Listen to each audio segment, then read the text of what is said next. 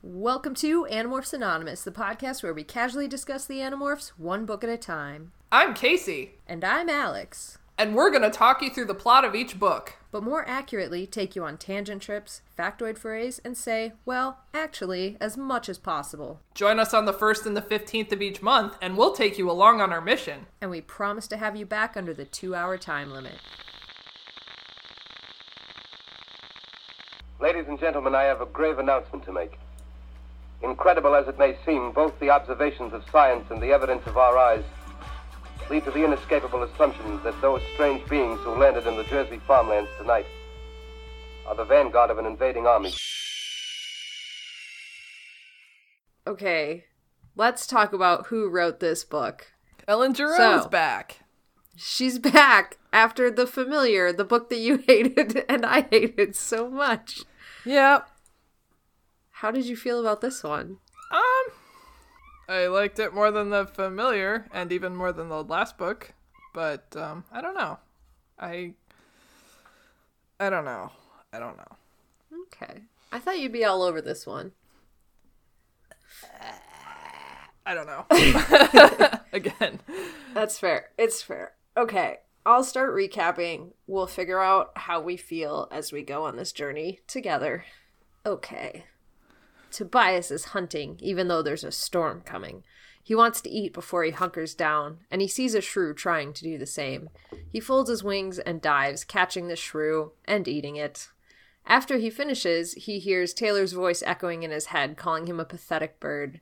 And Tobias thinks, the torture doesn't end when you escape, it follows you long after. Wee! He's in... Super wee. This thought is interrupted by a helicopter that's flying too close, and it brings him out of his own thought space, and he turns to follow it.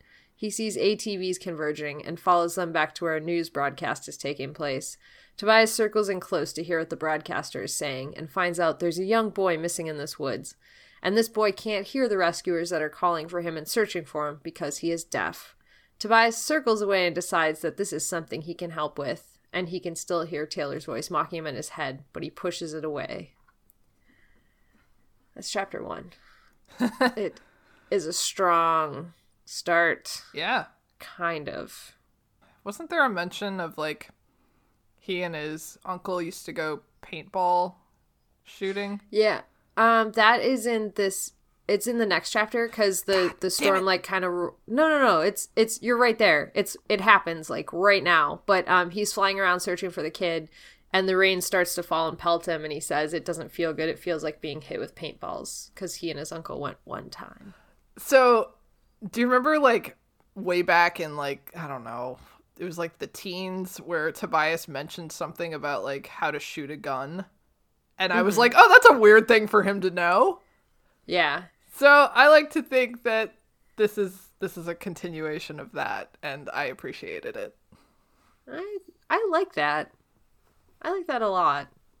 I'm okay glad that you remembered that detail that I totally forgot about. Yeah, I was kind of this kind of I went a different direction with this because I was thinking of him and his uncle paintballing, and instead of like, oh look, here's a memory where they did a thing together and Tobias remembers it, I was more like, his uncle probably just took him out there so he could like fucking shoot him in the face with paintballs. Whoa! Oh no! That's terrible. But that's what I thought. Wow. I'm sorry. They were not on the same team. Or maybe No, they were and I you just was shot like- him in the face. Yeah, he's like, fuck it, I want to shoot this fucking idiot kid. Some stress release for me. I don't know. I just thought he was a mean dude. He's a mean dude. Anyways, yes. So Tobias is searching, the rain starts to fall, and it pelts him. And he's circling around looking as the rain starts to get harder and harder. And then the lightning starts. And suddenly Tobias catches a flash of red and then a footprint. And he's able to follow it over to a sinkhole where he sees Bobby. Bobby's huddled at the bottom of the sinkhole, and Tobias starts thought speaking to him, saying, it'll be okay. And then Tobias realizes, like, I don't really have a good morph for grabbing a kid out of a sinkhole and, like, lifting him out. Because, you know, even a Hork-Bajir, he's afraid he'll, like, cut the kid to shreds. So, instead, he flies back to where everybody's gathered, and he sees a man who looks like he could really use a miracle. And he has this name tag on, which reads McIntyre, which is the little boy's last name. So we make the assumption that that's his dad. And the ink is running down his chest in the heavy rain. Tobias lands in front of him and says, "I'll lead you to Bobby." And the guy doesn't question Tobias for a minute. He wants to find his son. He doesn't care how it happens. Aww. It's adorable. So the guy gets a few rangers to follow him, and Tobias' private thought speaks to the dad only and leads them all the way over to where Bobby is. And when they find him, the park rangers work to pull Bobby out of the sinkhole because it's rapidly filling with water and it's already at his knees. And as soon as they get Bobby out, he and his dad hug and they hold each other really close. And the sight of them together fills Tobias with some sort of emotion. And he lets it out in an aerial display with dives and loops and impressive feats until suddenly, wham, a golden eagle hits him and he didn't even see it coming. David! No.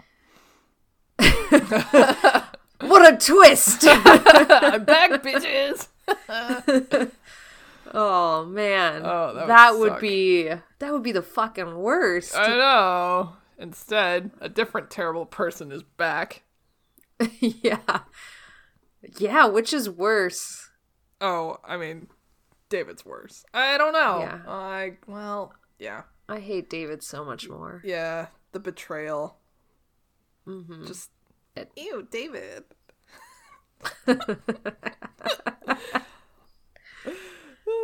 I'm so glad somebody posted that in the Facebook group. Delighted me. Oh, yes. Okay, so Tobias woke up in a university center with two vets looking at him. He had a useless wing and an injured neck, and the vets were calling him Superbird, and he's like, "What the fuck is this?"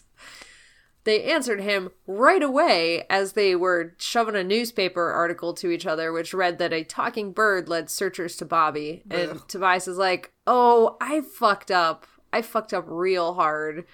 And he's like, in trying to quiet the voice of Taylor in his head, he had announced to the Yerks that he was there and he put himself and his friends in danger. That's when the vets...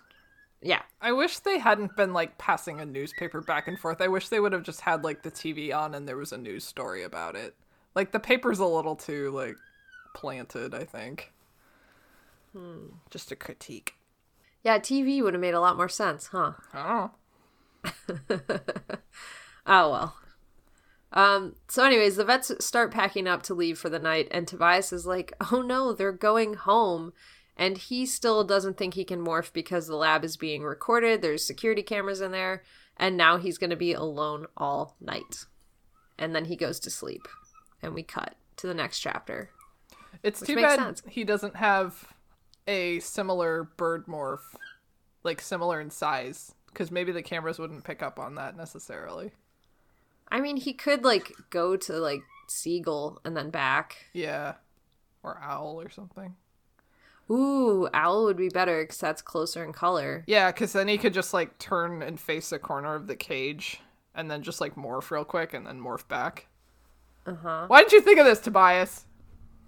He was busy. I mean, even so, like, that would heal his injuries, but he, like, couldn't get out, so... But, yeah.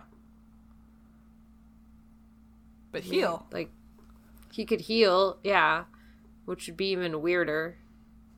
Because his wing is, like, broken. But then the vets would get to back the next morning and be like, "Oh, he's all healed. Okay, goodbye," and then release him, right? He really is a super bird. We should definitely kill him and examine his body for science. Okay, the fountain sure. of youth is here. Fair enough. I mean, it could it could go correctly or incorrectly in any number of ways. Yes.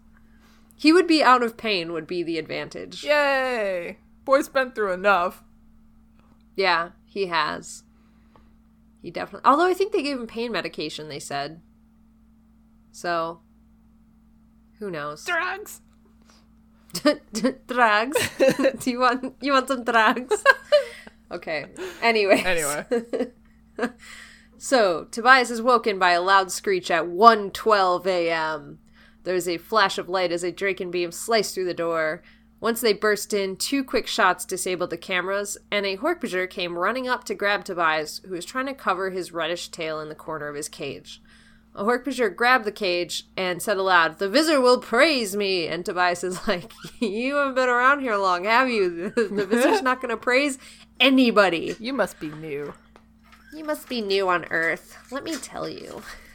So, the Hork-Bajir runs into the hallway carrying this cage, and he was stopped by some human controllers with Draken beams. They declared, "We're the rebels, hand over the bird." And the Hork-Bajir turned to run... Ooh. What? Gax, what are you doing? Sorry. Hey. Gax is having a fit. No. Anyways, he heard there were birds in danger, and he was like, "No, this is distressing to me." Oh, no. I thought he stopped having fits. He did. I think he's just having one because I'm talking. So the Hork-Bajir ran into the hallway. He was stopped by some human controllers with Draken beams. They declared that they were rebels and to hand over the bird. And the Hork-Bajir turned to run around another way and ran into yet another group of people. There was a huge standoff where the Hork-Bajir is just holding Tobias's cage and like, what the fuck do I do now? And he got desperate. He jumped at the smallest member of the team, but then a second later, everybody else started jumping the Hork-Bajir. Tobias's cage got kind of crushed and then went skittering across the floor and wedged under a sink. The cage was pressing up against him because it's all deformed and crushed now, and he couldn't really see much from where he was, but he could hear fighting until he saw a very familiar set of feet. They were bare feet. Bare feet! And Rachel picked up his cage and was like, "The cavalry has arrived." Yay! Yes. Your girlfriend is saving you. She's here. Finally. She's here to I don't kick know why I ass said and... finally. I don't know. What else do bears do? Eat honey? Wave with There their was little that bear in claws? Russia that ate like 40 pounds of cocaine that they dumped off a plane. Holy shit, is it okay? No, he died. Oh no! Oh no! Why would it eat so much cocaine? I don't know. Like, what possessed him to eat the cocaine in the first place, and why did he continue? Oh my god. I mean, I know cocaine's addictive, but like... Not like instantly. That. Yeah, not Oh, like that. geez. That Poor was a thing. choice that Russian bear made. God. Well, that's a horrible thing. Yeah. Fuck. Anyway. So, Rachel tells Marco to grab Tobias's cage because Marco has opposable thumbs because he's a gorilla. And Marco reaches for him, but as he's about to grab the cage, a Hork-Bajir grabs Marco's ankle and pulls him away. And Rachel's kind of like, well, I'll do my best. And so she kind of like pushes his cage along as best she can with her like bear claws. And she ends up bumping into a pair of human feet.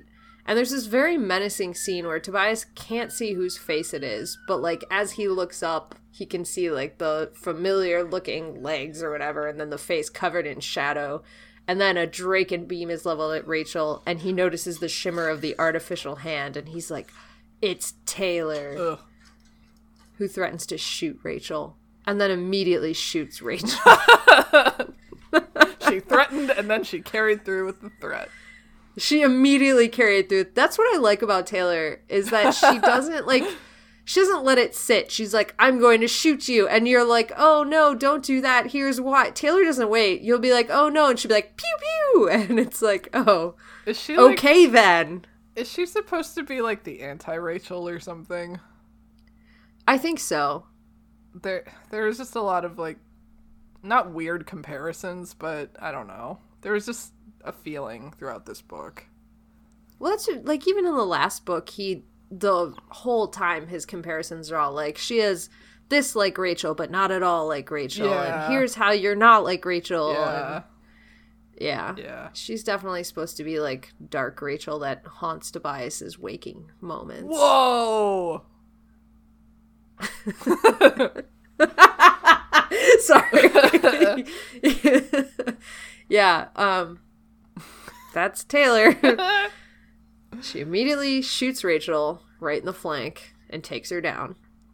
And then Taylor does her, like, stupid fucking weapon thing where she, like, reaches her artificial hand into Tobias's cage and shoots that gas in there, and he, like, in a super desperate move, reaches out his talon and wraps it around her actual hand, not her artificial hand, and starts acquiring her. And they hold each other in this weird transfer moment before the gas takes effect and Tobias just passes the fuck out. And the last thing he hears is Taylor going, "It's a new and improved formula." God. Yeah. Which I'm sure is the exact tone she said it in as he passed out. Just, oh God. She's like Billy Mays. It's a new and improved formula. Let me show you. Oh, God. Yeah. Once again, bringing our cocaine commentary full circle. Did he do cocaine?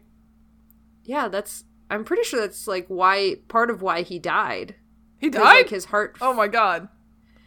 Did you not know Billy Mays died? This was a decade ago. I probably did. This was like when we were in college. He had a heart attack on an airplane. Oh, yeah.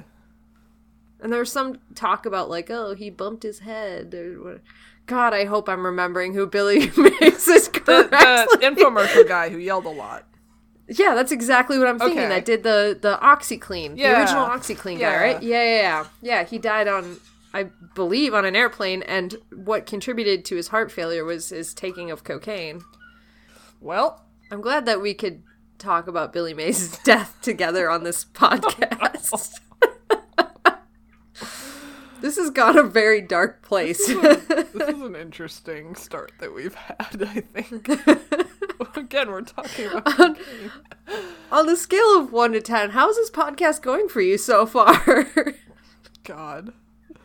It's just so much cocaine. I could tell you more as we go on, just kind of pepper in the cocaine commentary as we go. Oh, God. Anyways. Fucking Taylor's back. Taylor's back. Back again. Taylor's back. Tell a friend. That's right. I'm telling you. You're my friend I'm telling. I don't know why this has turned into like the Perdcast now. Like... You heard with Perd. Okay. Okay, so Taylor's back. She's being rude. She shot Rachel. Yes. Tobias wakes up to the harsh sounds of metal grating on metal. The first thing he notices is Drakenbeam strapped with hardware from the tool store. And it's all strapped around his cage, pointing at him. And I'm just imagining it like a bunch of those, like, spring clamp clips. With just Drakenbeam, but, like, no way to fire them. She just, like, clamped them down. That's not how this is set up at all. They will automatically fire as Taylor clears up very soon if he thinks about morphing at all. Somehow. That's the deal. Right. But in my head, these were just handheld guns that were clamped to boards around his cage with no way to fire them. God. Which I thought was very funny. Yes.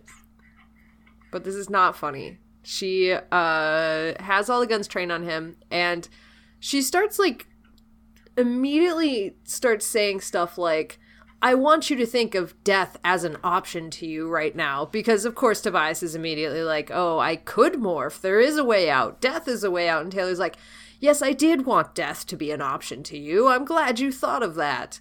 And then she continues to say, but I'd rather you stay alive because I need your help. And then she's, like, going on about, like, the Yeerks are divided. Many of them are sick of the Visors and the Council and everything, and they want out. They're tired of being in the system that they're stuck in, and we think that the Andalite Bandalites know how to help us. And Tobias, like, after listening to this weird tirade, finally responds to her, and, like, then she just immediately launches into, like, I could break you in seconds. I know exactly how far to push you and what to say. I could destroy you. But I need you, so I'm not gonna. And then she gives him a piece of paper with a URL on it, and she's like, leave a comment on my Patreon. Like, F for sympathy. I don't know. What do the kids do these days? Oh my God. Do you know how pissed I would be if somebody gave me a paper with a URL that I had to type out? Like, email it to me, you goddamn bitch! Oh my God. Anyways, she gives him URL on a piece of paper like a fucking heathen, and then opens the door of his cage and opens the window and just leaves. And she left her dirty fucking dishes in the sink. She left her dishes in the sink. That's what the metal scraping was like a fork on the bottom of a tin can, and then she left all her shit in the sink. Like, what? What are you doing? Like, who eats soup during a fucking torture session? I don't even know. It's probably the worst part. Like, if you're gonna torture me, at least eat your soup in private. At least eat something intimidating. Like, eat, like, I don't know, like a piece of chicken or something. Like, do a Denethor, you know, and he's, like, eating the fucking, like, red berries and, like, the, you know, the red juice is, like, spilling over his mouth as his son rides to his fucking death in the fields of Pelennor or whatever. Like... Like, make it visually, like, coordinated. Come on. I'm just trying to think of more threatening foods. Like a hamburger, double-fisted. Chocolate cake. No one's gonna fuck with you if you're eating that chocolate cake. Oh my god. Once you explained it, it made more sense, but when you first said it, I was like, what foods are classified as threatening? Just eat like fucking dragon fruit. Eat like fucking raw chicken. Because then it's like, ooh, I could eat you because I'm fucking crazy. I don't know. What about 12 raw eggs? Is that intimidating? Oh, my God. I will eat your unborn children.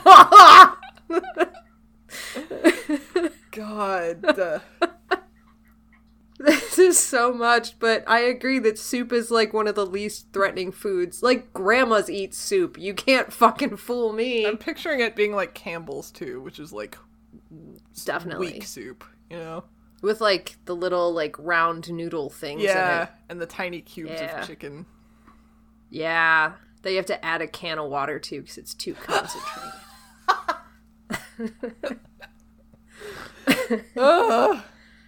Maybe that was like her flex, was that it was concentrated soup, but she didn't add water, and she was just hoping that he noticed the whole time, but he never did. It's like tearing up in a ramen flavor packet and just eating the powder. This is chicken flavor. Oh, fuck. That was shrimp. Oh, no. What's more, like, see, that is the least threatening way you can eat ramen, because I think the threatening way would be to open the packet and take a chunk of the raw noodles and bite that. Like, that's... So, like, you really fuck it up when you're like, look at this powder packet. I'm gonna fucking down this shit. You snort it. Oh, and then you get that chicken high. Yeah, go back to the cocaine thing. Wow. All right. What a weird podcast. Yeah, this has gone very awry. Shit. Okay. So the other dumb thing that happened. Sorry. Oh, yeah. No, tell me. Was that she came to some sort of conclusion that he was an Andalite that magically had the power to stay in morph for longer than 2 hours, which I feel is a really dumb conclusion to come to. Yeah, and his only excuse is, well, we have scientists too. Science! Yeah, it was... Science! I was like, wouldn't she realize by now that he's a Nothlit? Like the time that she took him from the... I almost said the dentist's office. I'm a little bit tipsy. You know? The vet's office. Birds don't even have teeth, Casey. I know. Oh, no. Sorry, I just started thinking about threatening foods again. Anyways, Tobias hops out onto the edge of the window and falls, basically, with his injured wing and body, and just kind of like blurps onto the ground. And he did a barrel roll. Then he did a barrel roll and just kind of like... and then he drags himself under a tree. He morphs, he demorphs, he gets rid of the damage, and he's like, cool, I'm good. So once he's flying capable again, he takes off towards Rachel's house. And he's like, I need my friends immediately. Partway there, he realized Taylor could have put a tracker on him, so he lands on a random roof, goes to flee, expecting some sort of thing to burst out of his body. And when it doesn't happen, he's like, further proof what Taylor said was true. No. And so he tears off towards Rachel's again. Yeah, no is correct. He flies right through her open window where she's inexplicably sleeping, and he lands on her headboard, wakes her up, and she's like, oh my god, I'm so glad you're alive. And they have like a quick moment where they catch up, and she like gently touches him, which I imagine is very awkward because I just imagine her like, I don't know where to put my hand, and like then just kind of like patting his head like, yes, spinning his little head. Yeah, just like, good job. Good boy. Good boy. Welcome back. Anyways, after a quick catch up, Tobias tells her all about Taylor's plan to like go in and do this URL thing, and they're like, we need to talk to the rest of the team. So they call everybody out to the barn. Tobias relays this thing to everybody, and at first they're all like, ooh, this is not, like, this doesn't smell right. This is very wrong. But then they're like, it also is like a really unique opportunity. So they're all slowly getting on board, and Axe is the one who at first was like, it's a yerk, we can't trust her, nope. And then he's like, but if there is like some sort of resistance, this is pretty great. We could cause a lot of infighting. So they're like, okay, like, let's consider it. And after everybody has their fair say, Jake's like, well, Tobias, it's your decision. And Tobias is like, let's do it. And that's that chapter. Whee! Yes. This is the best part of maybe the entire book. Yes. So. Yes. It's delightful. So the kids all head out in the middle of the night into Axe's scoop, where he has jury-rigged up a computer to the internet using a lot of parts from shit that he found and Cassie's cell phone that her dad said she could talk on for 30 minutes a week if she does Saturday morning chores. Wow. They go to the right? They go to the URL that Taylor gave them, and Axe tells an excellent joke after he types in Earth is Saurus instead of Earth is ours. And he goes, I guess 7 fingers isn't always better. And that's great. Oh my god. It's fucking great. And he also makes a mention of computer renaissance, which I completely forgot was a thing. I don't even know what that is. Do you remember computer renaissance? No, I don't know what it is. I feel like it was like a chain store. Yeah, maybe it was just an American. But yeah, it was like a computer chain store, which I appreciated. I appreciate that. And also some explanation as to how Axe is getting power to his little area is that he has a generator that he hasn't plugged into anything. Maybe he rigged up a solar panel? He probably just, like, steals gasoline. It's like a loud gas-powered generator. He just, like, runs up to cars and just, like, siphons the gas. Like, cut to a scene of fully not human. He's definitely Andalite when this happens, going up to, like, RVs and, like, doing that thing where you take the hose and, like, stick it in the gas tank and, like, suck it with your mouth. Oh, shit. Except he needs a mouth, so he'd have to go human. Yeah. And then, like, pours it. Yeah. And then runs away when they're like, hey, what are you doing? I need your gasoline. Oh, lean. Or as he's running. Yeah. Oh. As he runs away with his arms all like akimbo because he doesn't really have control. He's like, I'm going to fall at any moment. God, I love him. Me too. And this isn't even there's like a whole other thing too. Okay. So they send off their comment to the website that Taylor made. And they're just supposed to leave a comment. So they're like, we'll play, signed, The Bandits. And then the kids hang out for a while waiting for a response. And they're playing Solitaire and Snake. And Axe is like wasting these motherfuckers at Snake. Oh my god, I loved that. And then isn't that great? It was so good. And then earlier Marco was like, oh, there's a new James Bond trailer. Like, Jake, click on it. And I was like, Marco, that shit would take like 2 hours to load. Okay, I didn't write that down, but I loved how, like, he was like, Axe, click on Axe, this is important. Axe, come on, it's important. And Axe was just like, really, like, Axe was like, earthosaurus.com, and he's like, come on, James Bond is really important.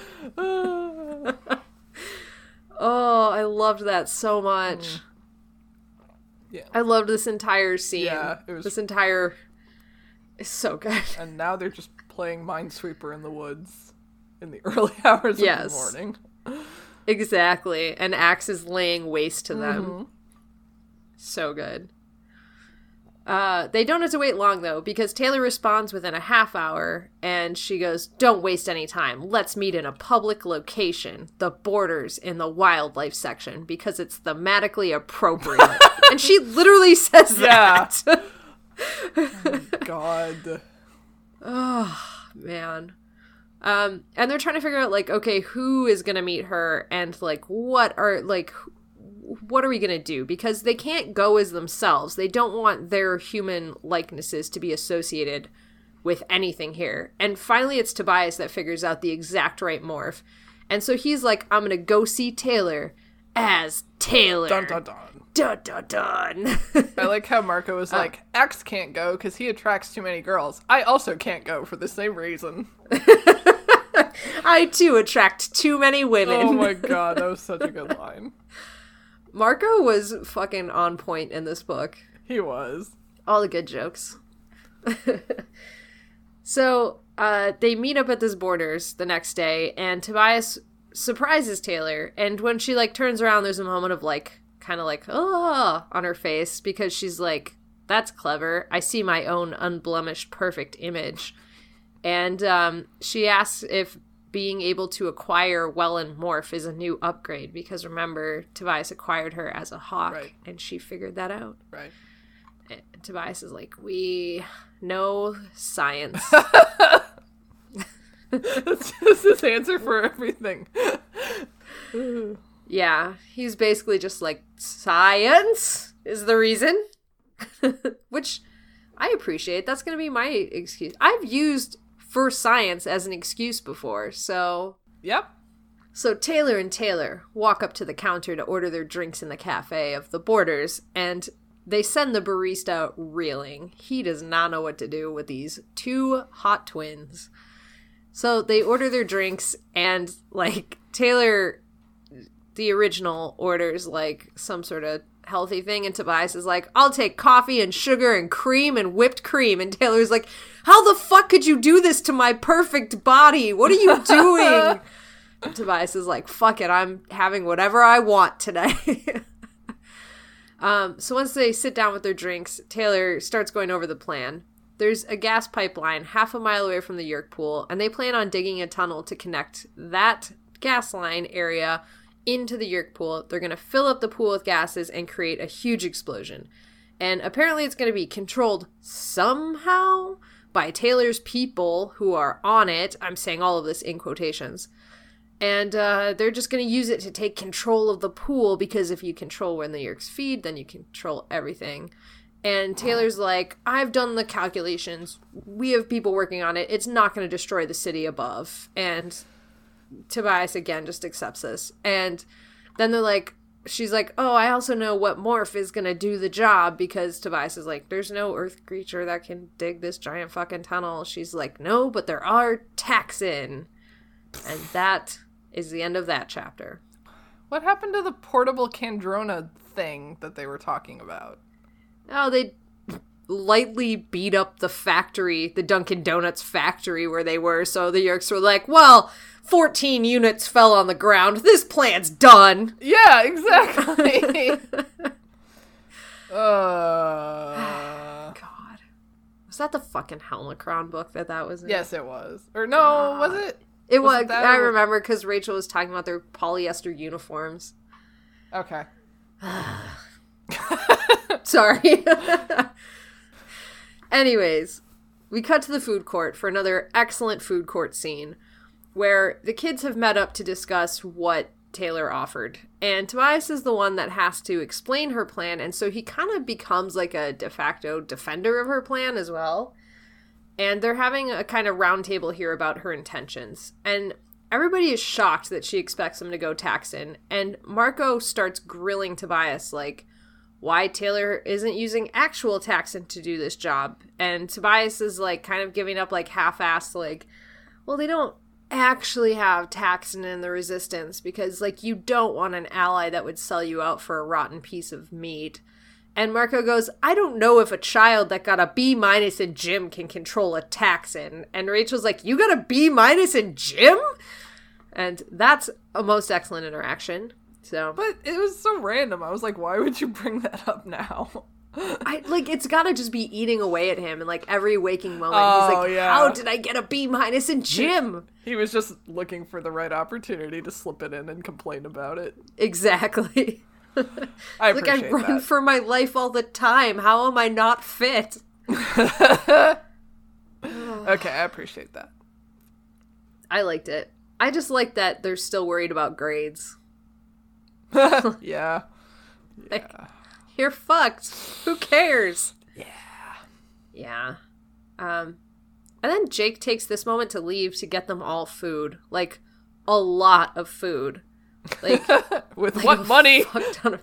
I don't know. Like, they've all pooled their allowance to buy, like, 18 hamburgers and nachos and hot dogs and chips and, like, just, like, a fucking lot of food. I think my son, Axe, was very contained in this scene, and I'm very proud of him.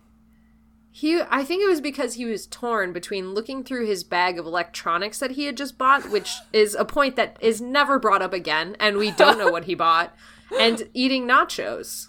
He was, like, in his own little world. Aww. Anyways, right when Jake gets back with all this food, Rachel, like, grabs a burger, takes a bite of it, and then she's like, just so you know, I'm in for this plan, by the way. I'm doing it. And Axe is like, yeah, you know what? I'm in, too. And Marco just goes, like, how do we communicate back to Taylor, though? And Tobias is like, we don't. We just, like, show up and do this, or we don't. And the whole time that they're having this discussion, Tobias gets this, like, overarching feeling of, like, all of his friends are withholding, not withholding information from him, but, like, holding back and not kind of being as bantery as they could be with him because of the sensitivity of the subject of Taylor. So, like, they're all really humoring him in all of what he's saying here. Oh. I don't like that. I don't like that either. He mentions it, like, just once or twice, but, like, he does mention that they are all kind of, like, when Marco could have come back with, like, a comment, he would kind of stop himself and not say something mean because, like, Taylor and Tobias are not a good mix. Yeah. So, it's at this point, Cassie has an outburst. Yes. She, like, I don't even know. She, like, stood up, and it draws the attention of the people next to them, and she's like, how can we do this? How can any of you do this? How can you think this is a good plan? And Jake just, like, puts a hand on her shoulder and, like, guides her back down to sitting. Like, okay, it'll be okay. And Cassie's like, how can we be responsible for the deaths of hundreds of people, and not that any of you care, but thousands of Yeerks, some of them are allies?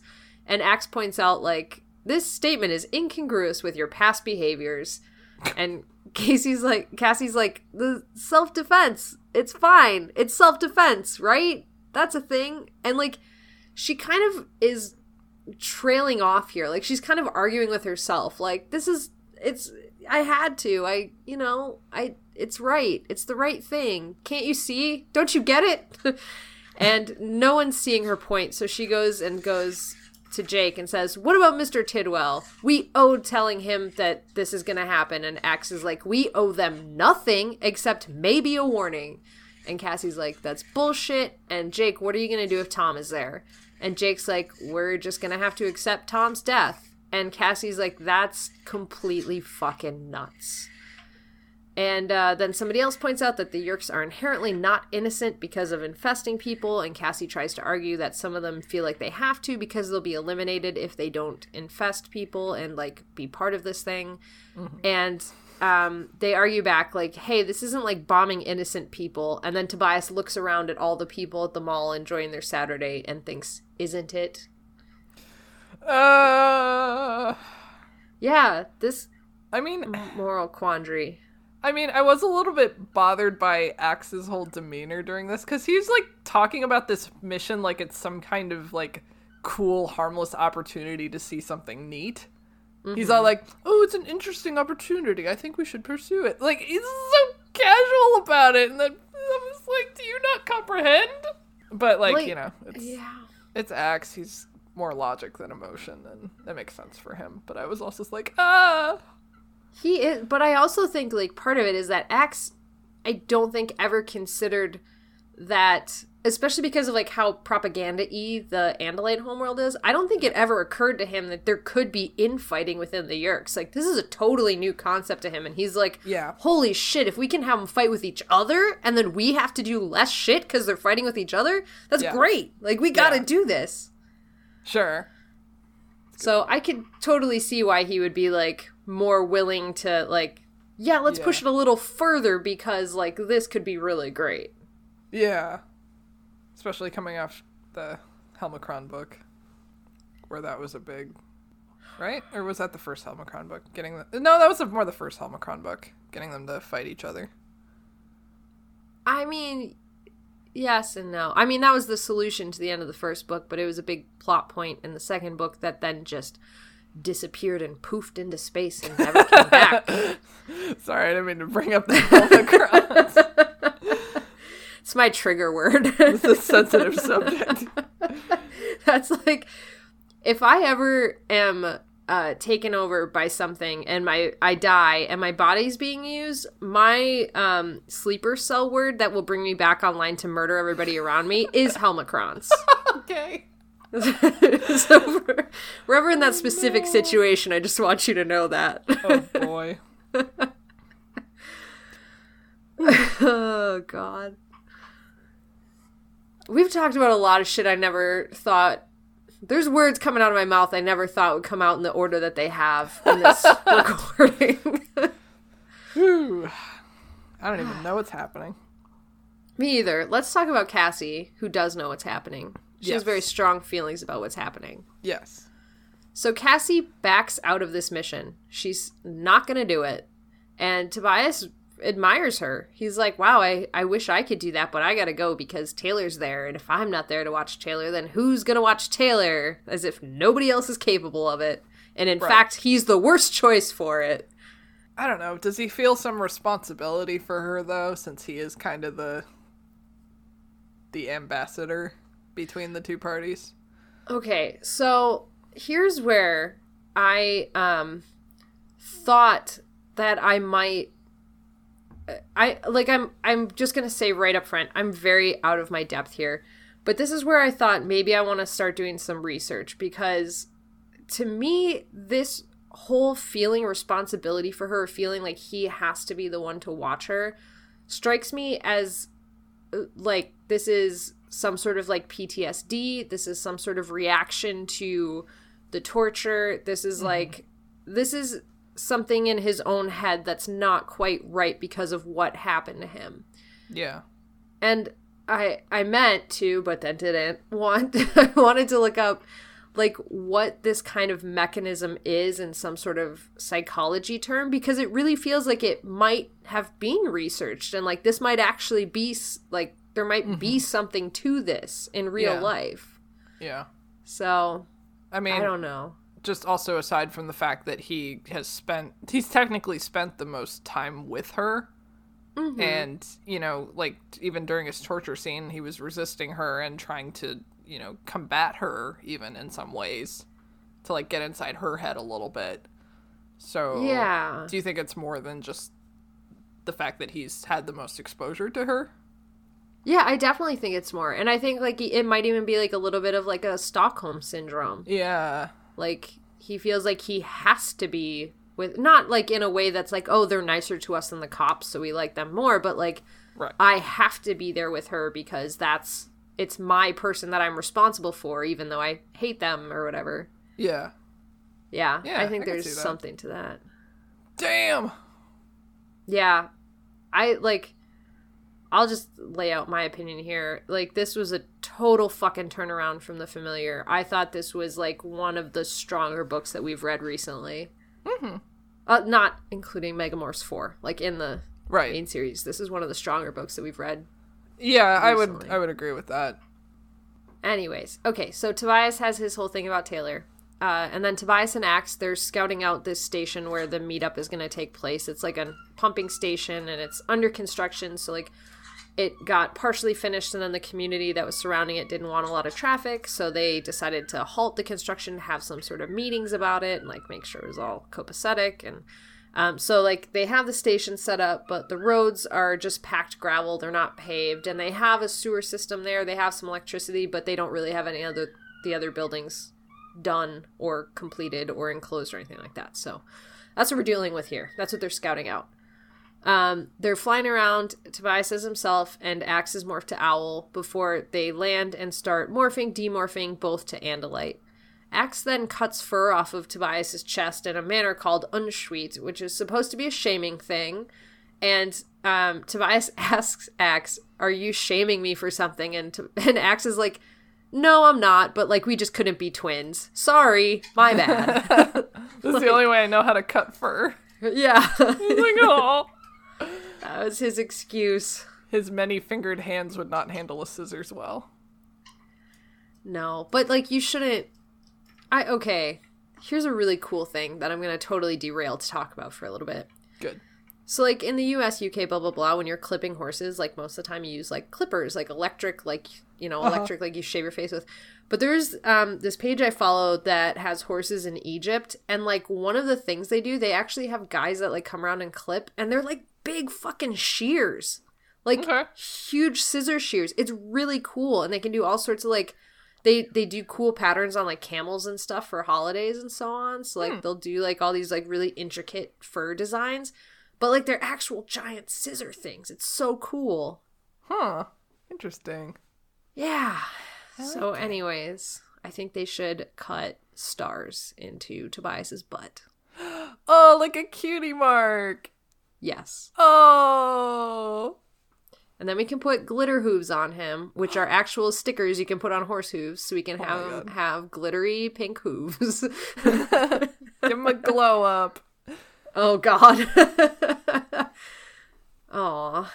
I love Let's it. decorate our Andalite for Christmas. Cute. Okay. More words I thought I would never say. Getting into the Christmas spirit. I guess. This episode's going to come out at the end of January, but okay. Oh, yeah. Maybe February. What is time? I don't know. Who cares what time is anymore? I don't fucking know. Okay, so anyways, the two of them start creeping around because they don't want to be in, like, the big lighted area, so they're kind of, like, going around the outside of this. And as they approach the point where they're supposed to meet up with Taylor, she steps out of the shadows, dressed up in this weird black dominatrix suit. And, like, Tobias is like, how did we not spot her before? How did she appear from the shadows like the person of my nightmares? And then Taylor's like, come with me, I've got an especially big, mean Taxxon for you to acquire. And then she leads them into an underground place where there's machinery everywhere that's screaming and whining and hurting their ears, and leads them to this handle in the floor. And Tobias tries to, like, lift up this, like, grate thing in the floor, and Axe goes, allow me to help you! And it takes the two of them to lift this thing up because their arms are so weak. Oh, whoa, they need to lift. I know, but this leads to one of my favorite comebacks later in the book. Anyways, I'll get to it eventually. So they try to lift it. When they do, there's this snort from below them that causes them both to jump back. And Taylor tries to mock them. And she's kind of like, oh, you're scared? And Axe goes, we're not scared. We are just being cautious. And, like, he's very legitimately serious about that. Like, no, factually, we're not scared. Factually, we're being cautious. Allegedly. Allegedly. So, there's no sign of the Taxxon, and Axe says as much, and Taylor goes, well then go in and get it, silly, which made me just want to punch her in the fucking throat. God. Who says shit like that? Go in the dark cavern and get the Taxxon, silly. Fuck you. Sorry. Whew. So, Axe puts on a very brave show. He jumps right down into this dark pit. And then he, like, talks to Tobias privately, and he's like, bend your knees upon impact so you don't get hurt. And so Tobias tries to jump down there and just, like, wha-bam onto the floor. Because he's not good at this. And then he has this moment of panic where he's like, what if she traps us in here in this holding tank thing? And he like, thinks, like, oh, yeah, all my friends are waiting out to rescue us. And between Axe and I, we could probably, like, morph stuff to get us out of here. But it doesn't stop him from, like, panicking. He's trying to override with logic, but he's not really there. And so they continue the search for this Taxxon. They can't see anything in this underground bunker thing. And Axe, like, takes a few steps forward, and Tobias loses sight of him almost completely because it's so dark.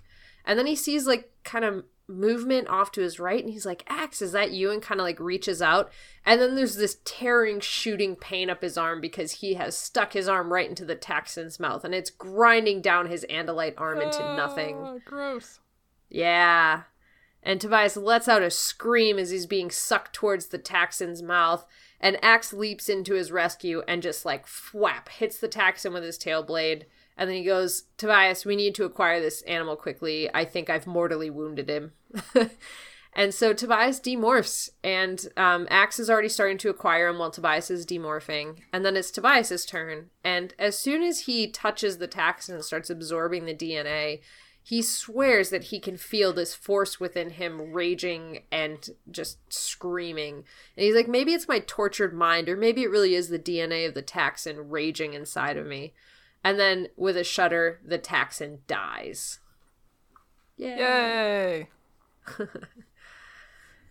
The next morning, the kids all meet up at this pumping station again. It's an industrial park that is under construction, like we said before. And Tobias is the last one to arrive because he had an unfortunate incident with trying to catch breakfast, which leads to another great conversation. So Marco's like, what happened? Couldn't get anything to eat? And he's like trying to like give Tobias shit, but Tobias is like, you know, man, it must be like really hard for you to get breakfast every morning because you gotta like put a Pop-Tart in the toaster. Sick burn. It was a sick burn. And then, like, we cut to Jake changed the plan on Taylor last minute to try and mitigate some risk. He left a message for her saying, like, don't show up to the site before 8 a.m. And she agreed to his terms. And they had surveillance going for a while. And they said they thought she stuck to her word. They couldn't see anything about, like, you know, they couldn't find any evidence of her being around. Tobias felt really uneasy that she had agreed to those terms because now he's like, oh, she has something in mind. And then that's when Rachel notices his injury where he got bit by the squirrel that he was trying to catch earlier that day and asks him about it. And he's like, yeah, it's just breakfast bites back. And then Marco goes, I too had an unfortunate breakfast injury on the way here. I was looking in the toaster at my Pop-Tart and it popped up and hit me right in the eye. And like nobody acknowledges this great thing that Marco just said. Marco. Like nobody says anything to him. And I appreciate it. Oh, God, I loved it so much. I love Marco. He's so good in this book. He's a good boy in this book. He's such a good boy. He had a Pop-Tart to the eye. He probably only made it because he morphed out of the injuries, the catastrophic injuries that he had. Oh my God. He would totally do that. Nuts. He 1,000% would do that. And then Cassie's there, and we find out that she's only shown up to see off her friends, and, like, that was it, and then she's leaving, and it's really weird. awkward. Yeah. It's really weird. I mean, it's super weird. Part of me is like, oh, she says she's not going on the mission, but she's gonna, like, end up saving them or whatever. But it's weird that she chose not to go, like, this late in the game. Mm-hmm. Like, I can see her doing this, like, earlier on in the series, but, like, I don't know. Yeah. I mean, like, Tobias does make, like, a pretty big point of mentioning that Jake always gives them the option to sit out the mission. It's just they never really take it. Yeah. It's like, know. at this point, you've been through enough shit to know that you're stronger together, never split the party, that kind of thing, but... Like, the fact that her conscience, having a clean conscience, you know, went out in this moment was kind of interesting. Yeah. It was an interesting decision for sure. Yeah. But I don't know. I can kind of respect it, though. Yeah. Like, I wasn't like, wow, that's totally not at all like Cassie. I'm kind of like, well, I can see it. Like, yeah, it's not a great time, like this hasn't happened before, but like I could see Cassie being like, I absolutely refuse. If I know that that's how much human life and then Yeerk life is going to be lost, I need to take a stand against this. But, like, what good is it gonna do? Because your friends are still gonna be responsible for that. Yeah. And Yeah. you had an option to, like, stop them or trying to talk them out of it, or, you know, to help aid them in their mission, which is, you know, ultimately gonna help kill a bunch of people. But, you know, at this point, it's kind of like you need to help your friends more. I don't know. This is weird. I feel like I wouldn't normally be arguing this. But, like, we're so far in now that I'm just like, do whatever you can to help your friends win this war against the Yeerks. Like, I don't know. Yeah. And I feel like I normally wouldn't be arguing. I respect Cassie taking a stand and stepping back. I feel like I should definitely be like, you gotta be gung-ho about doing this shit. Well, We've taken weird reversal today. Yeah. What's going on? Is the moon full? I don't even know. I don't think so. Part of me wondered, though, if you were going to get really mad at Cassie about this, because, like, it reminded me of when Eric is like, I'm not going to help you because I would like to be a pacifist. Goodbye. It's just kind of the same thing, maybe?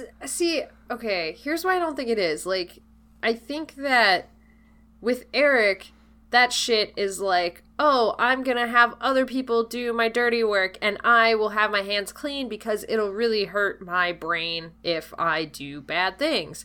With Cassie, she's like, I have done terrible things, but I am drawing the line here. And this is the point where it's too far. And she does argue it. Like, that's her whole food court meltdown thing, is she's saying, like, this is too far. We are killing people, which is something we have said from the start, that we are not going to kill people. And this will do that thing that we have said we would never do. So, like, she's looking at them and saying, you guys are going too far. You're pushing the line past where we all agreed it had to be drawn. And I am taking a stand against it. It may not be effective. It may not stop you, but I am showing you guys how much I disagree by doing this. And I really respect that. Yeah. I don't see what good it's gonna do, you know? I mean, but you gotta start somewhere, right? Yeah. Like, with anything. Like, just like our conversations earlier today about Nestle and J.K. Rowling, you gotta start somewhere. Yeah. It's difficult. But, like, I think it's like almost more symbolic than anything else. It's like, I am going to stand up against you guys, and I'm not going to, like, stop you, but I'm not going to contribute to this that I'm so vehemently against. I guess I would have felt better if she had come along to see them off, but also made one last ditch attempt to be like, guys, please don't do this. You know? Like, the fact that she's just, like, coming along to see them off for, like, seemingly no reason is kind of weird. Like, but at this point in the book. Like, not that there's any reference to this in the book, but here's a moment where, like, I do my favorite thing and, like, create backstory out of nothing that I imagine happened. Yes. I would love to think that Cassie brought this to Jake and continued the argument with him, and she is showing up now, like, completely shut down by Jake. And she's been arguing it with him all night, and, like, this is, like, she's coming along to say goodbye, but she knows there's nothing she could do, so she's just kind of beaten down in this moment. Oh, I like that. Yeah, because that would be awesome if that was, like, the background narrative of it. Oh. And that there's nothing to hint that happened. But that's, like, a very plausible possibility. Yeah. Yeah. And that, like, the other thing I really like about that is I love the idea that there seems to be this, like, a closeness between Cassie and Jake, which there should be, because they're dating, right? So they are closer than, you know, Jake with the rest of his team members. And that's fine. There's nothing wrong with that. I like the idea that they have moments like that as well, where that closeness allows Cassie to say, like, let's have an open dialogue about this. And I really like the idea of that happening repeatedly in the background that we don't always get insight to, but those conversations are happening and the relationship is, like, building and changing based on that shit. Oh, they're so mature. I know, right? Let's have an open and honest dialogue about our feelings. Like, God, that's every, like, marriage counselor's dream. Yeah. To have one of the couples say that. And that's, I don't know, I just imagine Cassie and Jake being that kind of couple. And then, like, I'll look at Rachel and Tobias, and as much as I love them, I don't imagine them having an open and honest dialogue. No. Not at all. No. Man. So good, though. All right. Let's get to the nasty part of this book. Let's get to the really good part and then the nasty part of this book. Because the next thing that happens, I am 1000% sure happens simply because Axe struggled to open the hatch last night. They go to open the sewer, and Axe puts his tail blade in it and, like, just flips the sewer cap into the air, like, flipping end over end, like, shoo, shoo, shoo, shoo. And then it goes boom and lands with this huge thud, like, 2 feet from Jake's feet. And Jake just looks at Axe and, like, very dryly goes, "Wow, Axe, you should work for the city." Fucking amazing. Do you think he was, like, stressing about it, be like, "Oh man, I gotta open that thing again tomorrow. I can't show him that I can't lift it with my weak little kid arms. How can I make this look awesome?" Like, all night practicing throwing sewer grates throughout the town. Some very confused, like, public works guy the next day was like, "What the fuck is with all these sewer caps?" Oh, so good. That is so good. I loved it so much. It was the coolest fucking part. There's so many good parts. So many good Axe and Marco parts in this book. Mm-hmm. Okay.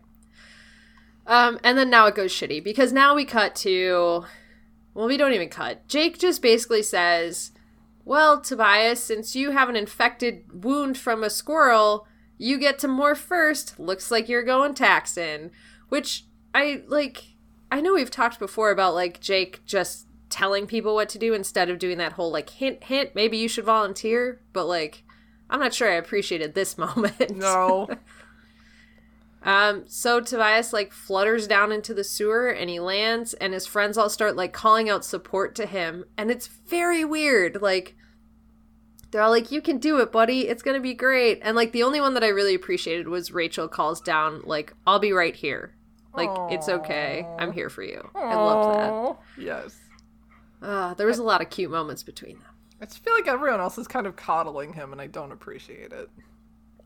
Yeah, and in this moment especially, it was really obvious that everybody else was, like, coddling him a lot, and Rachel was just genuinely like, "I am here for you if you need me." And I appreciated that.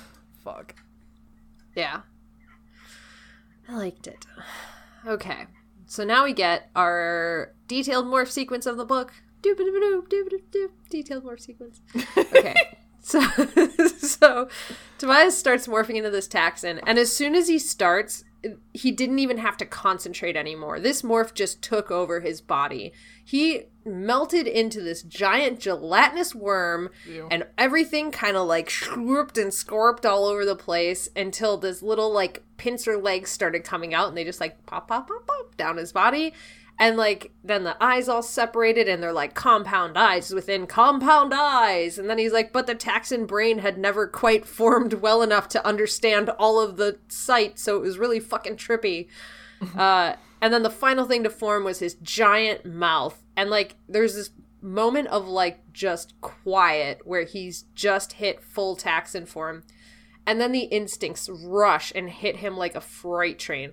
Before he can even think, he's lunging at the sewer cap because he can sense all these people above. He can sense the warmth. He can, like, hear their footfalls vibrating. And then he starts, like, picturing all of his friends, and these digestive enzymes just start, like, secreting out of his mouth because he's expecting to be fed. So gross.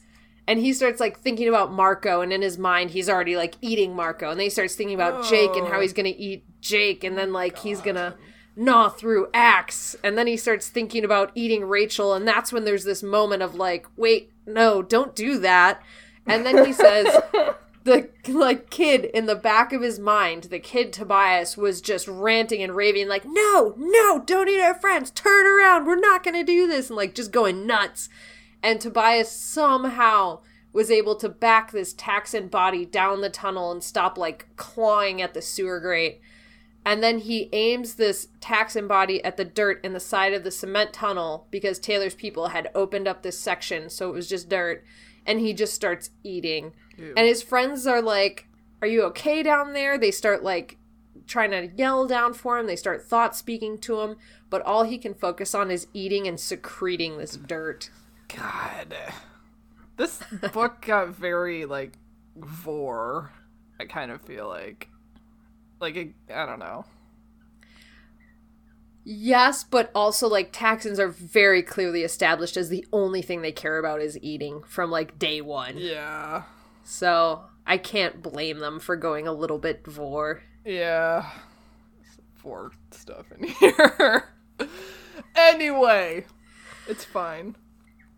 It's fine. It's fine. All that Tobias can do is eat and poop, and all of the dirt secretes out of his Taxxon pores, and it's gooey and disgusting and coating the tunnel in slime, because it's the 90s and everything is slime! Oh my god, so visceral. Yeah, I really appreciated the sequence. Yeah. It was very good. So, when his time is almost up, Jake starts calling for him and, like, saying, stop, take a break, you gotta demorph, come back. And the only thing that actually gets Tobias's attention and gets him to come back was that he realized, like, oh, there's fresh meat at the other end of this tunnel. So he, like, shoots out of there like he was fired from a cannon and comes back at the team. And he's, like, coming, like, mouth open, ready to eat them. But when he gets there, he sees, like, oh, these aren't humans. They're all in battle morphs. So he sees Axe and he's like, no, he knows Axe can kill him with that tail blade. And there is some sort of, like, sense of alarm in the Taxxon, but it's so secondary to the all-consuming hunger that he's, like, willing to ignore it and kind of still, like, inching towards them. And then he becomes aware of Taylor, who's this small, defenseless, easy-to-eat thing in this sea of giant monster battle morphs that could kill him. So he wants to go after her, and he starts to, like, lunge towards her, and she raises a Draken beam at him, and she goes, just try it. I'll fucking fry you. And she says, there's some dialogue back and forth about how she's like, I'm going to shoot you on setting 6, which means he'd just be blown to smithereens. And Axe goes, we agreed that you would shoot nothing above a 3. And Taylor's basically like, tough shit. And this is about the point where Tobias' human anger combines with that Taxxon hunger, and he just loses it. Like, he lunges at her. He's gonna fucking eat her and kill her because he wants her dead, and his Taxxon wants her dead, and they're in agreement. So, like, hey, fuck it. And then Taylor shoots him as he's lunging at her and paralyzes his whole body. This allowed him to regain some control of the morph and start demorphing. And partway through this demorph, he was already, like, so distracted and frazzled that he's like, oh, fuck, she's gonna see Hawk parts coming out and figure it out. So he tries to do the cool thing that, like, Cassie would be able to do, where every time a Hawk part comes out, he tries morphing it to Andalite right away. And he's not sure that if any of this is working, but then he realizes, oh, his friends have covered for him. They've kind of backed Taylor away into a corner under the guise of arguing with her about using the wrong setting. And she was really upset because she's like, my Draken beam didn't work. This thing's weak. And Jake privately lets Tobias know, like, hey, Axe messed with this Draken beam so it couldn't fire above the setting 3.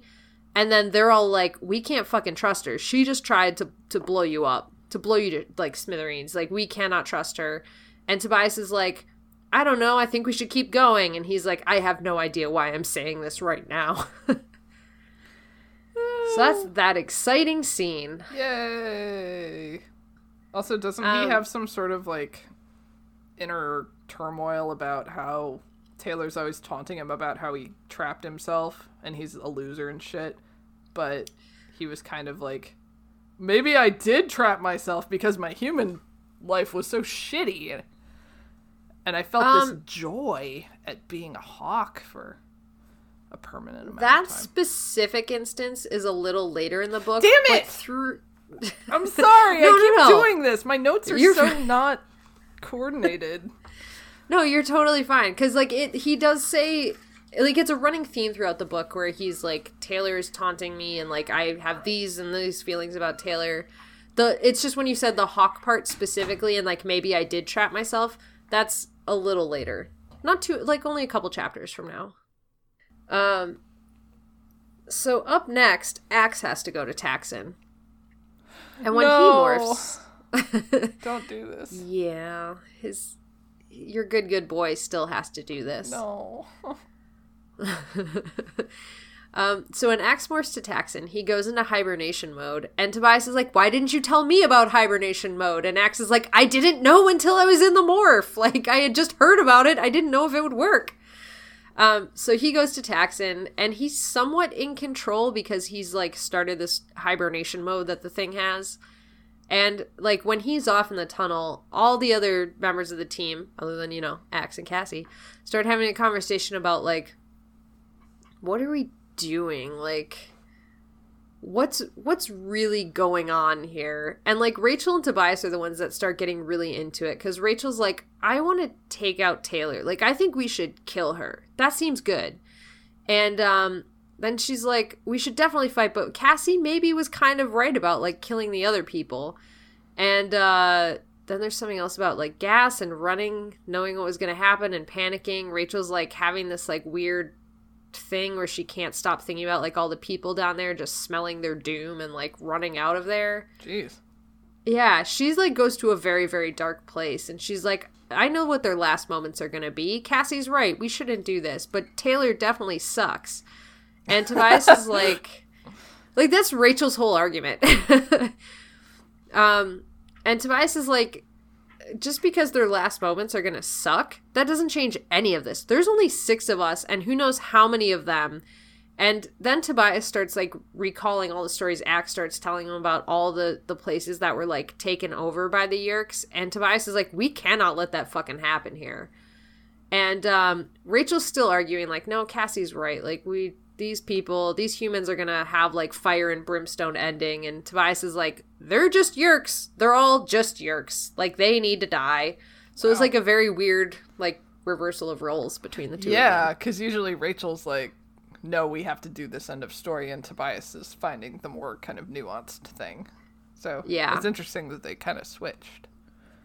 Yeah, and I really appreciated, especially after, like, we've been seeing Rachel kind of, like, spiraling a little bit, maybe, like, becoming a little more, like, bloodthirsty or battle, like, she really wants to battle. Yeah. So this was, like, a good moment where she, like, backtracked, and she's like, actually, there's a point, you know, that we shouldn't be blowing up humans. We did say we didn't want to do that, other than Taylor. We should definitely blow Taylor up, but everybody else, maybe not.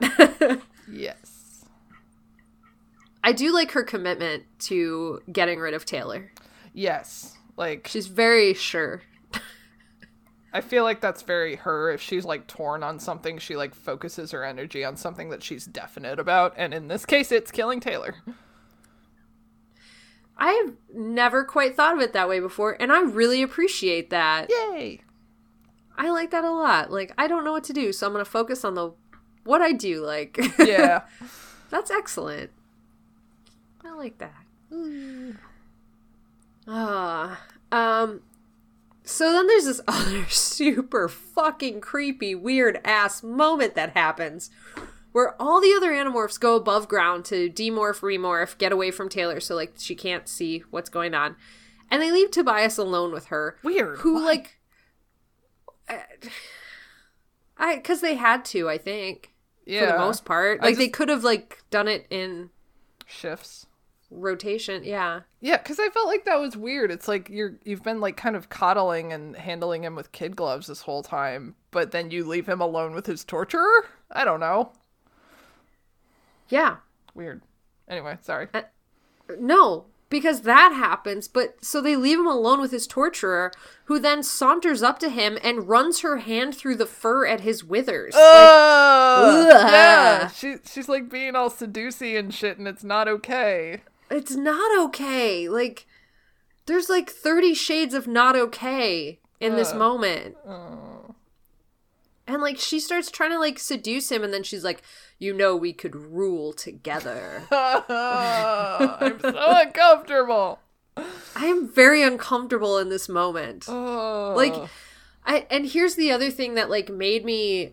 This was another moment where I'm like, oh, this is, like, a psychological thing. I was extremely uncomfortable with it. Tobias, less so. He was, like, not receptive to it, but he was, like... okay with it. Ugh, so gross. Yeah. It's the worst. Well, and, like, I was kind of expecting something like this to happen because, like, you know, again, when I brought up that, like, oh, is she, like, the anti-Rachel because, like, she's so, like, beautiful but also so, you know, like, you know, unforgiving and blah, blah, blah. And, like, throughout the book, like, when Tobias uses descriptors for her, he, like, usually describes her as being very beautiful. So I wondered if she was going to try and, like, use that against him in some sort of way. I don't know. Yeah. Ugh, she's a creep. I'm wondering, too, if she is strongly if she's strongly suspecting that they're human, because why would she try to seduce an Andalite? Yeah. I mean, maybe that's just her, but, like, I think she suspects that there's something up with these kids. Yeah. Could be. Yeah. Yeah. So Tobias doesn't protest as strongly as I'd like. And he instead just goes, you're not fighting for a democracy or something like that. And Taylor goes, democracies need leaders too. So we are going for this democracy, but also democracy with, like, leaders like me, which is a terrible fucking democracy. That's not at all a democracy. You fucked it up, Taylor. You know nothing. Go back to school. You keep using that word. I don't think you know what it means. So the rest of the kids come back. They have all decided to go to Wolf Morph this time. Whoops. And because they can pace more. It's very important for Jake. Pace is how he relieves stress. Yes. And it was pointed out that as a tiger, he only had 5 paces. As a wolf, he had 7 paces. Oh boy! Which, by the way, is not in my notes. I remember that off the top of my head. Damn. So, anyways, they are calling to Axe, who is completely unresponsive. So, like, okay, we gotta go get him. And Tobias is like, okay, I'll go to Bat, which, good instinct, man. That's a fucking great idea. The other kids covered him as he demorphed and remorphed into Bat, and he took off down this tunnel, calling to Axe, and like, hey man, you're close to the end of your morphing, you gotta demorph, this is gonna be bad. And Tobias found him by going splat right into the back of Axe. And he tells Axe in his most commanding voice, you need to stop and demorph. But Axe in this moment was too weak to do almost anything. He was just kind of like, yeah, he was like gnawing, but like not really moving. And Tobias tells Marco and Jake, who followed him down the tunnel in their battle morphs, like, hey, we gotta get him out of here. He's stuck and he can't move. And so they grab like his like gross gelatinous Taxxon body and like pull him out of there with their like wolf teeth. Like they literally dig in and like drag him out of there. And once he's out of like this little tunnel tomb that he's created, he's able to start demorphing. And Axe, of course, screamed when they bit into him and pulled him out of there. And Marco declares Axe is going to die before he starts this morph back because he's so weak. But no, Axe does demorph. He's just exhausted. Shut up, Marco. You don't know anything. Yeah, that was a weird moment, too, because there was never even, like, the inkling, like, oh, he might actually die like this. It's always like, oh, he's exhausted and he's going to demorph. But Marco's just like, this is the end. He's going to die. There's nothing any of us can do for him. I feel like that was just for kind of, like, end of chapter cliffhanger suspense moment. Yeah, I agree. But I didn't appreciate it. Necessarily out of place. I didn't appreciate it at all. It did not leave me in suspense. We all knew he wasn't going to die. Here's another thing I'm wondering. So, the Taxxons are eating and pooping constantly. Yes. How is the poop not, like, completely blocking the tunnel they already made? Yeah, I was, like, wondering that, too. And, like, is it just going into their body to, like, actually sustain them? Like, are they just pulling out from the dirt what they can process and, like, spewing out what they can't? I mean, I assume they have some sort of crazy high metabolism. Yeah, oh, for sure. They have to eat constantly. Yeah, like birds. But more than birds. Yes. Like 1,000 birds. I don't know. I don't know how much nutritional value dirt has. Not much, but, like, they mentioned... They talk about that a little bit, how, like, even for Taxxon, the dirt doesn't have much nutrition, so... That part of the reason why Axe was so exhausted is because Taxxon will eat dirt, but they get, like, because there's not enough nutrients to replace what they're expending to eat the dirt, they'll feel like they're getting full and keep going, and then the exhaustion will hit and they'll die, and they'll actually eat themselves to death. Like, because that's a very, like, clear point they make, and they're saying that's what was happening to Axe, and that's why he was, like, so exhausted. Baby. Poor Axe. I know. He's not having a good day. He's not. Except for that cool stunt he did with the manhole cover. That he practiced all night. It paid off, my boy. It paid off. Like, I don't know what was better. The fact that Axe did that or the fact that Jake was just like, cool story, bruh. Like, I loved both of those things. So good. So good. So anyways, they pull Axe out of the tunnel. Marco says he's gonna die. Tobias screams for Axe, and eventually Axe does start to demorph. He makes it back to Andalite. And they're kind of discussing what just happened, but then they pause because they see a light far off in the tunnel kind of floating towards them. And so they wait while Taylor made her way over to them on her hands and knees in this tunnel that's covered in slime and poop. And so, like, Taylor's covered in slime and poop. And Rachel's kind of, like, squeezing her way through after her as a grizzly bear. And Taylor makes it to them and says, like, what the fuck happened? And Axe is really honest. He goes, oh, I lost control of the morph. And Taylor berates him for a little bit. And, like, Axe just kind of doesn't say anything. And Tobias flies further down this tunnel that Axe has made. And, like, he just starts going to Taxxon to continue this project. But, like, it's a really kind of weird moment. Like, Tobias is just like, peace, guys. You keep having this weird argument. I'm gonna go fucking do my thing. I mean, you know. I mean, why wait? There's no need. You're not needed for this argument. You can leave. So Tobias was ready this time for the Taxxon instincts. He was prepared to deal with it. And then he focuses entirely on the dirt and digging and keeping going. And he does until he hits cement. And that's when he knows he's reached the edge of the Yerk pool. Taylor had said they'd come in high, but Tobias still didn't expect that they would have to go up even a little further, like over the top of this cement wall. But Tobias follows the Taxxon instinct and starts digging up. He finally breaks through and looks upon the Yerk pool below him. And all of a sudden, Taylor is up beside him. And he's like, whoa, how did the team not stop you? Like, what the fuck are you doing here? And she goes, oh, I incapacitated them. And then, like, grabs Tobias and, like, whatever her cool arm thing incapacitates him. And he's, like, frozen, staring down at the pool. And he sees some people down there who aren't screaming, but they're also not voluntary. They're, like, this really stoic bunch. And then Taylor starts going on about how, like, my people are professionals. They don't fuck around. Blah, blah, blah. This is the part where I was very drunk, so I'm not sure if they were trying to imply that those stoic people were Taylor's people or not. Right. I don't know. But yeah, so Taylor once again offers to Tobias, we could rule together. You could just, you know, become part of my team. Let me take your body and become part of the resistance. Ew. Super gross. But in this moment was when Tobias saw that place in the Yerk pool where he hid when he became a Nothlit. It's this craggy rock face that's in front of him, and he remembers clinging to it while the hours just kind of went on, trapping him as a hawk forever. And he's like, I know there's always a choice, maybe only between bad and worse, but there is always a choice. And that's when Tobias starts contemplating if maybe this choice to become a hawk was a cowardly one. Because he knew that his life kind of would be better as a hawk, even though it would take him out of the fight. Because, of course, at the time, he didn't know he'd get his morphing powers back.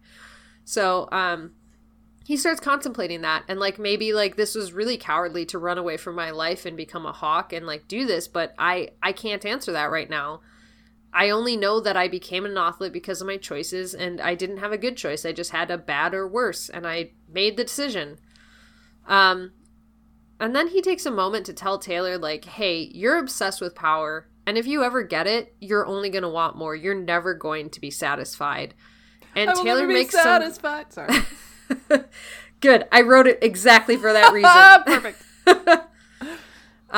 And Taylor just goes, I'll prove you right, and jabs her artificial hand into Tobias's neck with more paralyzing particles before taking off running down the tunnel. Okay, so Tobias is like, where are you going? And she responds, you'll know soon enough. And Tobias is like, I gotta chase her. So what he does is the coolest fucking leaning into the morph that is done in any recent history of Animorphs, where he just summons all of the Taxxon hunger and rage and focuses on the image of Taylor and just, like, eating her.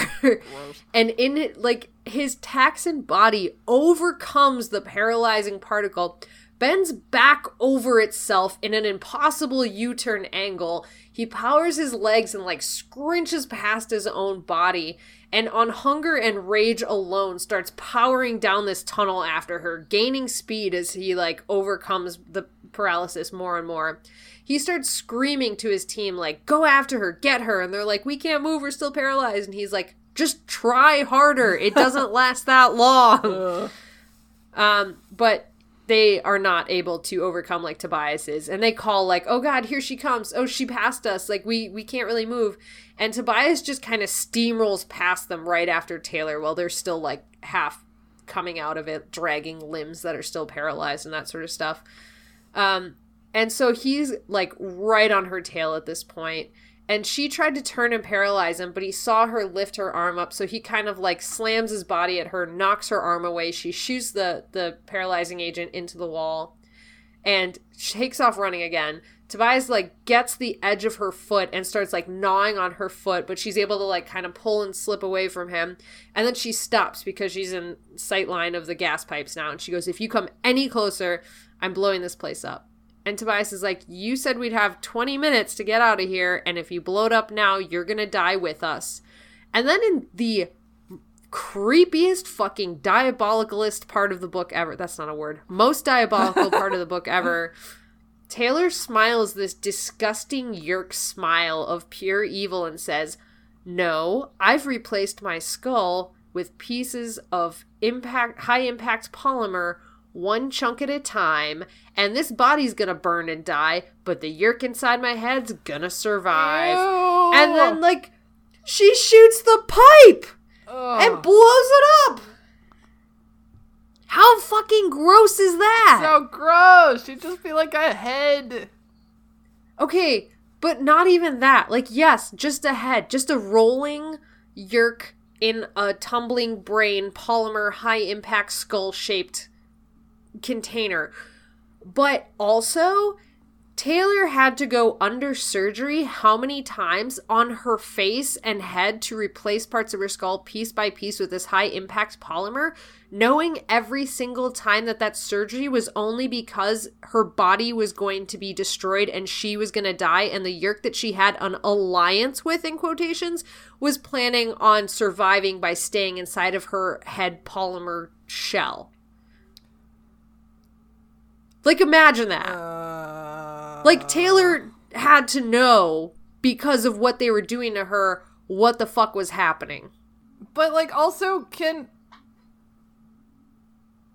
when the human dies, I thought it was something about, like, the signals not being sent to the brain anymore that kills the Yeerks.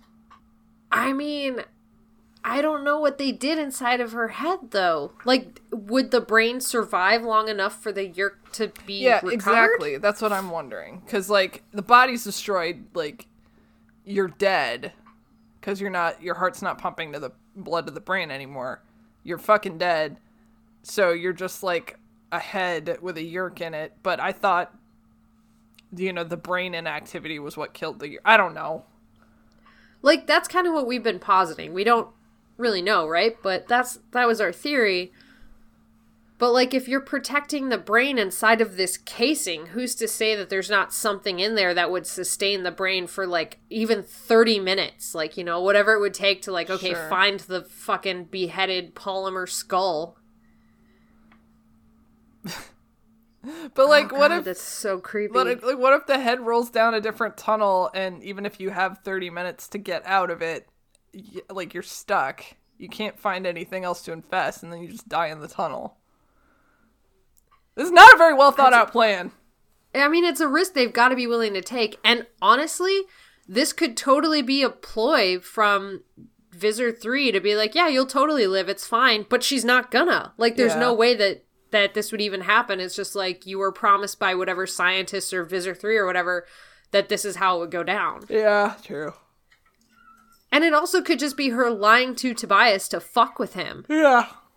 Like, you can never be sure that you're rid of me because the Taylor body may be gone, but I could live. Like, it could just be totally fucking with him. Yeah. It's all bad. It's all bad. But I really like the idea that this was actually a thing that happened and that at some point the alliance between Taylor and that Yeerk would have to be broken because he's basically like, I'm gonna destroy your body and churn it up and I'm gonna live. Yeah. Yeah, it's all fucked up. Well, because Okay. Taylor had that little breakthrough in the cafe. Yeah, she did. Yeah. Because she was like, don't listen to her. Oh man, what if Taylor totally had a change of heart and was trying, like, raging like Tom was against his Yeerk the whole time, trying to switch sides in those final moments? Yeah. Oof. Anyway. Anyways, so Taylor blasts the pipe, she just fucking blasts it, and then goes tumbling down the tunnel laughing the whole time as she, like, just flies away. God. So now our good kids are tumbling along and screaming down this tunnel, and they're already running out of air because the gas is just, like, forcing them down towards the Yeerk pool. And Tobias is, like, encouraging them, like, okay, hold on, try not to get, like, you know, tumbled out, like, try not to go shooting out into the Yeerk pool. But all of his friends are losing consciousness, and they're kind of like, can't breathe, no, this is bad. And so Tobias is trying to, like, stop them from, like, moving forward with the force of this gas. He's using his little Taxxon cone legs to try and, like, wedge them against the sides of the tunnel and stop them. And he's slowing them down, but they're still being pushed through here with the force of all the gases coming out. Then Tobias gets to a smaller tunnel where he's able to dig in more, but his legs are starting to, like, snap off, and he's screaming as, like, he's being drugged down this tunnel. And This is just like what happened in Spider-Man. When he's trying to stop the train. I knew exactly what you were talking Fuck about. yeah. Don't you worry. Okay. Yeah. Except his legs are actually coming off and Right. falling off. Yay. Yeah. So, anyways, Tobias is digging into this tunnel. The tunnel is getting smaller, so he's able to dig in further and further. And he finally squeaks to a stop right as his Taxxon face is drawing even with the edge of the tunnel where it opens up into the Yeerk pool. And he realizes the Taxxon body can actually breathe in this gas. Like, he's doing okay. And so now Tobias is their only hope. So he kind of, like, U-turns over himself again. And as he's doing that, he realizes the walls are still coated with all of this slime from the digging. So Tobias doubles down and does this impossible thing where he turns and starts pushing all of his team members' friends down this tunnel using the slime as some sort of weird pushing lubrication. And it was like percentages at a time, like just a little bit, and then faster and faster. And he's pushing with everything he has. And finally he gets some speed up.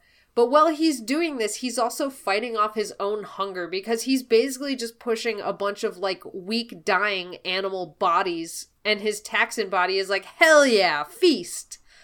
And so he's, like, having to overcome obstacles at every angle. But he resists, and finally he pushes them back into the cement sewer tank where they started. Yay, Tobias, you're a badass. Such a badass! So when they get there, they realize the gas is somehow turned off. And they start coming around now that everybody's breathing oxygen, and Jake is the one that starts gasping out, how? How is the gas turned off? They don't really know. So they demorph. They mostly went back to battle morphs. Tobias just flew up as himself, got an aerial view, and he realized that there's something wrong at the pumping station itself. It's like, he says it like it's like when you can tell that something terrible is about to happen because it's too quiet, or something terrible has happened because things are just like wrong even though nothing's moving. And he sees that there's this broken door with glass everywhere outside of the station. So they go over there. Tobias lands, goes to Andalite so that he's useful in a fight inside. And they file into this station. And all around them are human workers in uniforms passed out. And, like, I think at first they thought it was a bunch of dead bodies, but then they realized, like, no, they're just unconscious from the gas thing. And then they see all of the Yeerks that were in these workers, like, wriggling on the floor outside of their host bodies. Just horrifying. What? How? I think they thought they were going to die from the gas, so they just, like, abandoned their host bodies. Oh. There's a door open towards the back of the pumping station, so Tobias walks through, and he sees Cassie back there, and he finds her next to the big, like, gas pipe, I imagine, large rounded wheel, where she's turned it off and saved them all, and Cassie is curled up in a ball crying. And Tobias goes in there and tries to, like, get her up, but he can't really do much with his really weak Andalite arms. And Sorry. I know. It's brought up so many times. And in the distance, he can hear sirens. So he's like telling her, we need to go. We need to go. And he says, it's okay. It'll be okay. And Cassie goes, no, it will never be okay. Oh. Cut. Damn. I know. Poor Cassie. No. So here's the point where we get the entire plan. So the next day, Tobias and Rachel are flying free, enjoying some serious thermals. And after riding them peacefully for a while, Rachel says, hey, do you want to head towards the beach? And Tobias is like, yeah, let's do it. So they take off, and they find this high, craggy part of the beach where nobody's really around because it's hard to get there. And Rachel demorphs, Tobias morphs to his human body, and they start talking about the previous evening. And Tobias says, did Cassie come over and tell you what happened? And Rachel goes, yeah. So Cassie went to warn Mr. Tidwell that this whole thing was going down, and he told Cassie that the peace movement all fed at the same time so that they could pass information and discuss what was going on. And Taylor, it turns out, was working with Visser 3, and she was pretending to go against Visser 3 so she could make an attempt to kill the Animorphs and the Yeerk peace movement all in one fell swoop. So the plan that they were following was that they were going to go to the Yeerk pool at the time when the peace resistance was all feeding together, and Taylor was going to facilitate the blowing up of both the pool and the Animorphs breaking into the pool, thinking that they were going to be helping this faction. And there was a third part of this plan where, because Taylor was pretending to be part of this resistance, that they were going to pin the whole thing on the peace movement and say, look at these terroristic attacks, and try to get some Yeerks that had maybe been thinking about becoming dissenters to come back to the Empire. But the plan totally failed, just barely, but it did fail, because none of this went down, and Tobias started beating himself up, saying, like, I can't believe I didn't listen to my gut, I can't believe I just went ahead with this and defended Taylor, I don't know what I was thinking. And Rachel just says, well, I'd do it all again, the same way. And he's like, what the fuck? And she's like, just because you made the wrong decision doesn't mean that the actions didn't lead to opening new doors that wouldn't have been opened if we just sat around not doing anything. It was all for the best in the end. We had an opportunity that we never would have had. We found out more information. It turned out pretty well for us, actually, even though it was the wrong decision. And Tobias goes, oh, really? Having Cassie fight off all those human controllers alone was for the best? And Rachel's like, well, maybe not that part, but it was the lesser of two evils. And then at that moment, a twig blew across the ground in front of them. They both reached for it, and they ended up holding hands. Cute! That's the end of this book. Cute! It's pretty cute. I mean, I think this was a pretty strong book. I enjoyed it a lot. Yeah. The Taxon stuff was, like, super good. It was very visceral and very, like, we got a little bit of Taxon stuff in Andalite Chronicles, was it? Yeah, we did when they morphed in the LeBron. With LeBron James and the Hive. Yeah.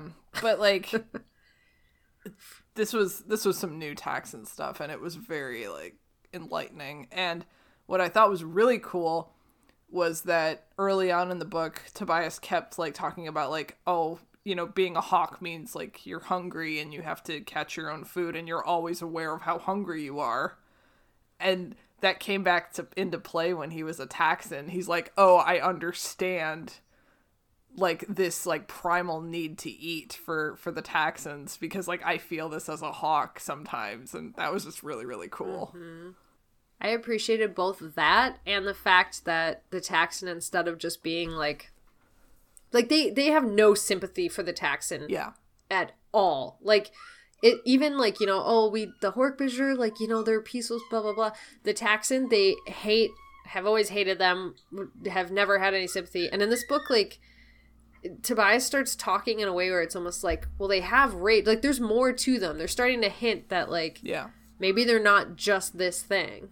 Although at one point he described like what they do when they're, I think it's when they're hibernating, they all just like sleep on top of each other like a pile of mating snakes, and then if they're hungry they just eat each other, which was really horrifying. But apart from that, yes.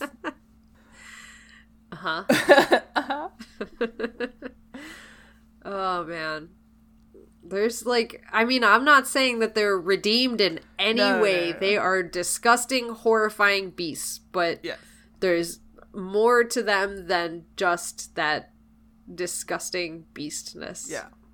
I don't know. Overall, it's good stuff. I liked Axe a lot in this book. I loved Axe in this book. I loved Marco in this book. I appreciated Cassie a lot in this book. I guess this is character ratings that I'm doing. Do you want to get into character ratings? Da da da da da da da. We have a theme song. We have a theme song that we just made just now for this. Okay, how do we feel about Jake? He paced a lot. Yes, he did do that. I don't know. 4, I guess. Wasn't a star player, but he was still good. Okay. I'm giving him a 5. Whoa! And let me tell you why. Okay. Because I thought he did make some, like, very...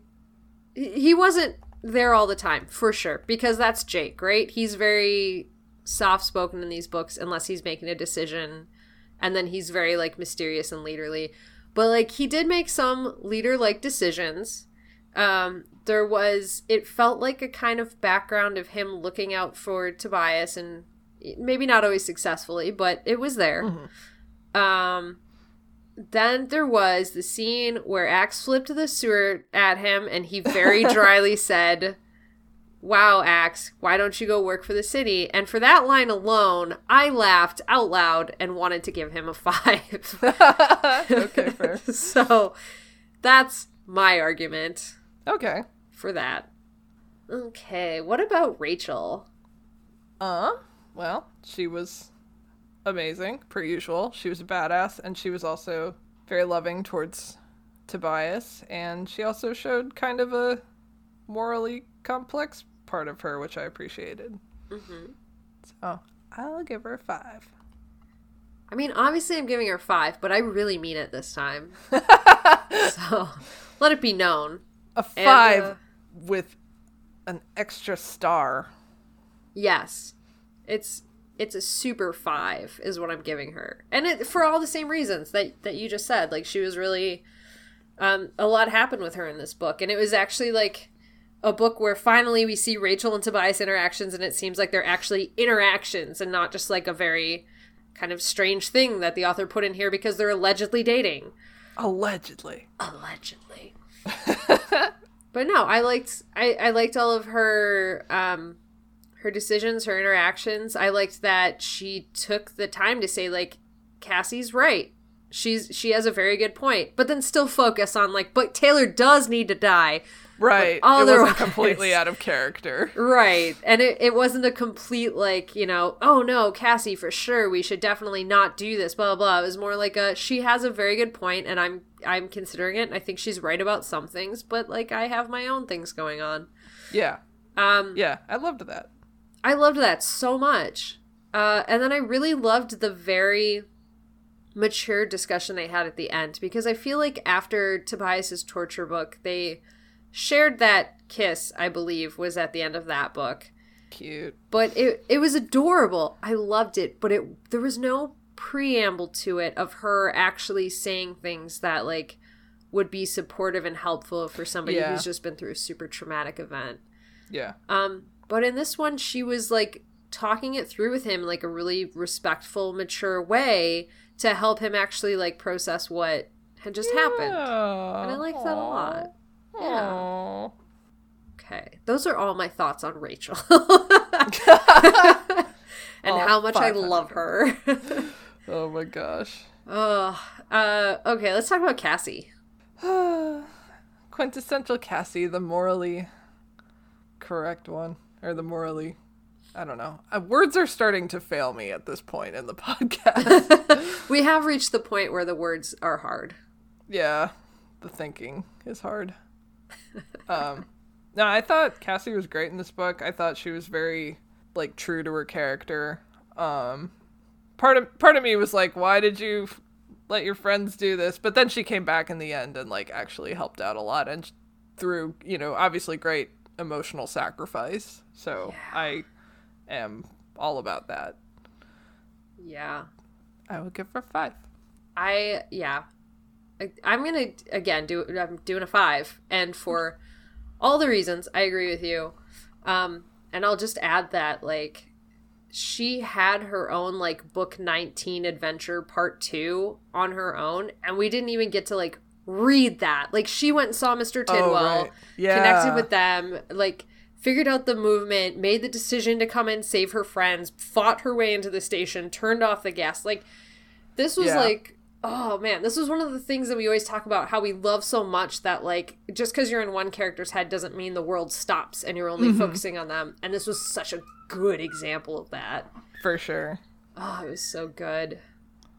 I can just imagine her inner turmoil. And, of course, the other book that we made up in our own heads about her convincing Jake all night that he should not do this mission, and him deciding that they had to. What morph did she use, though, to incapacitate the controllers? I gotta imagine wolf, right? Yeah, I'm just wondering how you unconscious somebody as a wolf. Maybe Hork-Bajir. Maybe. Water buffalo! Water buffalo! Boom!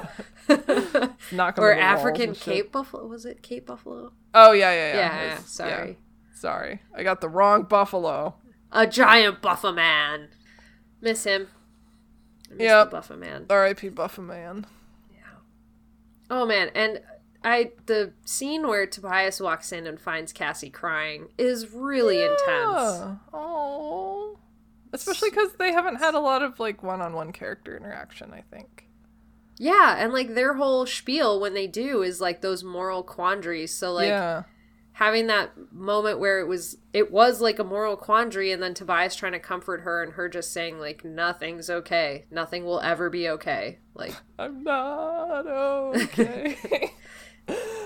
You wear me out. Not about that. Marco! Dear Marco. I don't even know. Like... Not a big player in this book, but such good lines. Everything he said was gold in this book. I know. Okay, I'll just give him a 5. I'm giving him a 5 too. Everything he said was gold. Though, like, I could hear the aggravating teenage boy when he was going, Axeman, go to the James Bond site. It's really important. Google James Bond. Like... It's very important. Yes. Oh, fuck yeah. Not much in this book, but every line worth it. For sure. And nothing super gross. Nothing super gross at all. Just pure excitement about James Bond. And getting a B in gym. B minus. Oh yes, that's even worse. How do we feel about Axe? Well, of course I'm going to give him a 5. Of course. I too am giving him a 5. He was in this book a lot, which is excellent because he and Tobias are besties. They are! They are, and I appreciate them so much, and he was so good. And they were both Andalites together for, like, a very large portion of the book. Yeah. We haven't seen since, I think, Tobias got his Andalite morph. Yeah, for Maybe. sure. Yeah. No, that's accurate. I am remembering. This is what I want. This is exactly what you wanted. Andalite That's, adventures with your Yeah. Uncle Axe. That's still weird to me. Best friend and Uncle Axe. Doing stuff together forever. And the lights around.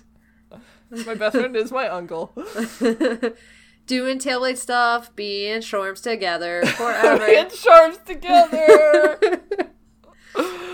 Doing the Sharps rituals forever. in the morning. Oh my god. This is all I want.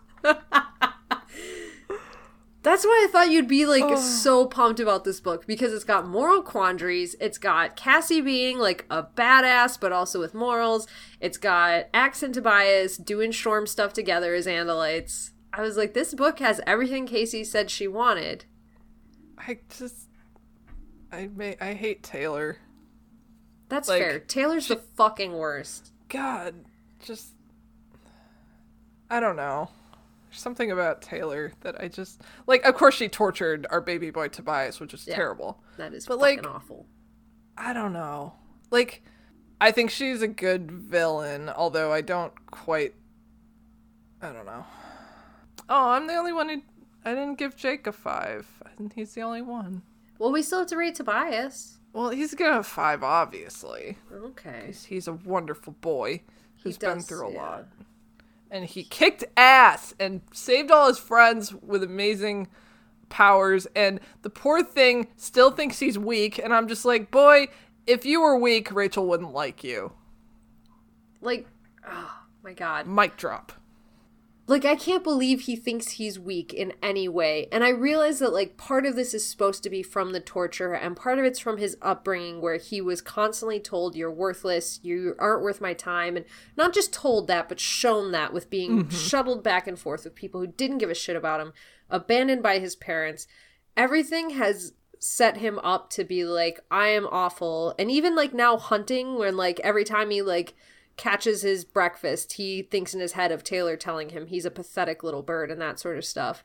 Yeah. But then, like, he will turn around and have these amazing feats of strength, like when he overcame the paralysis with, like, just using his wits and the Taxons' hunger and rage, and, like, the ability to, like, resist not only the everything going on in the tunnel with the gas pushing him out and all of that with his strength, but also from, like, eating the pile of meat in front of him in a beast whose main state of being is just insane hunger to the point where they can't control themselves.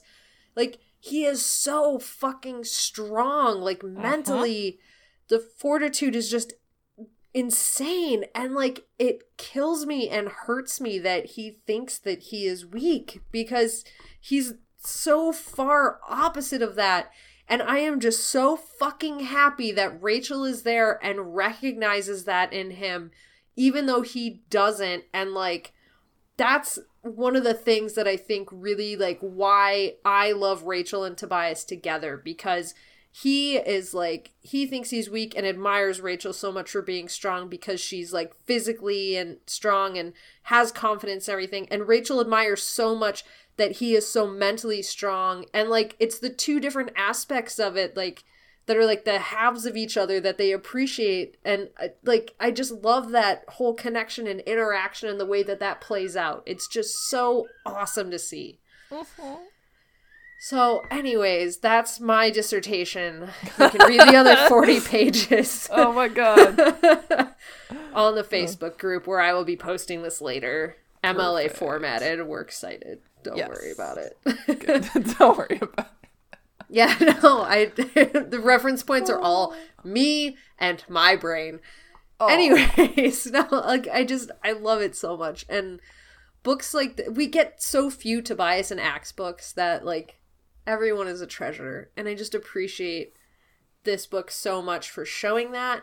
And I think I know exactly what you mean with, like, one of the reasons it's not, like, immediately a favorite book is because the lows are so low that it's hard to say, like, I love this, because then you have to acknowledge, like, a lot of the torture and the dark shit and the gore that is just hard to process with all of the highs of this book.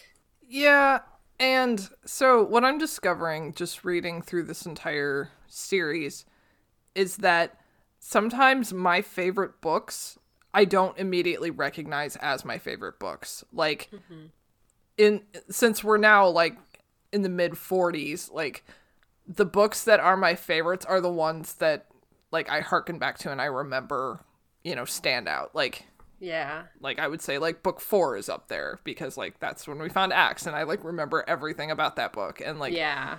I think this one will end up being pretty high, but it's kind of hard to recognize it in the moment. Although, again, compared to the last 2 books that we've had, Oh my it's god, the like, lowest of lows. it's like not even in the same league, yeah.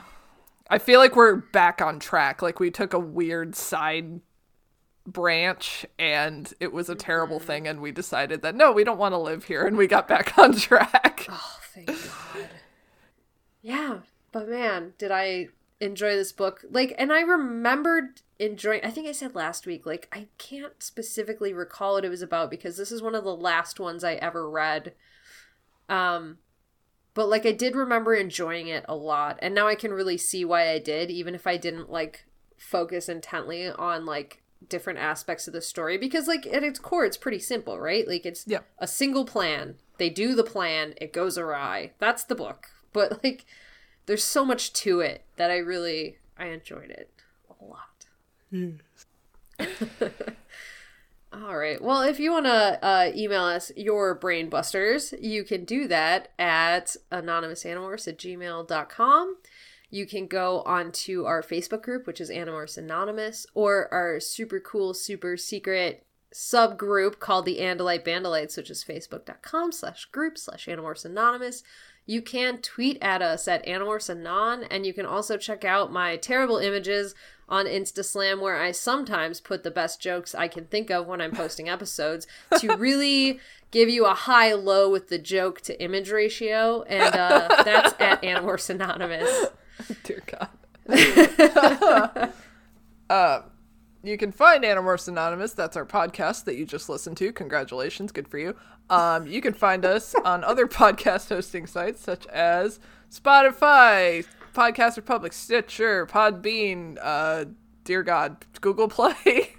I'm so sorry. Except maybe not Google Play. We've been having apparently issues with them. I have a ticket open. It's a whole thing. Well, shit. Don't go to Google Play. Just Google. Just use Spotify, you guys. Everyone uses Spotify. Yeah, we're on Spotify. Yeah, just... I use Stitcher, but everybody else uses Spotify. Oh, man. Tell me about your comic, please. I have a comic. It is now updating again after my long hiatus. It is called B-Side You. You can find it at bsideyouyoucomic.com. Please go read it. I work really hard on it. And it's very, very good. Thank you. I don't have a comic, but occasionally I am a third podcast person on Cadmus to Crisis, a Superboy podcast. And I don't know if they're still publishing episodes that I'm on or if they're past that point, because I am a terrible third podcast host that shouldn't talk about Superboy ever. Shit. But if you're interested in that kind of thing, they do a podcast about it. Hooray! So, yay! We did it. We did it. And I just have one final request before we end this podcast. Uh-oh. Please, listeners, if you've ever thought that you enjoy me as a person and want to make me happy, please post in the Andalite Bandalite group your list of threatening foods. It would bring me so much joy if you would do that.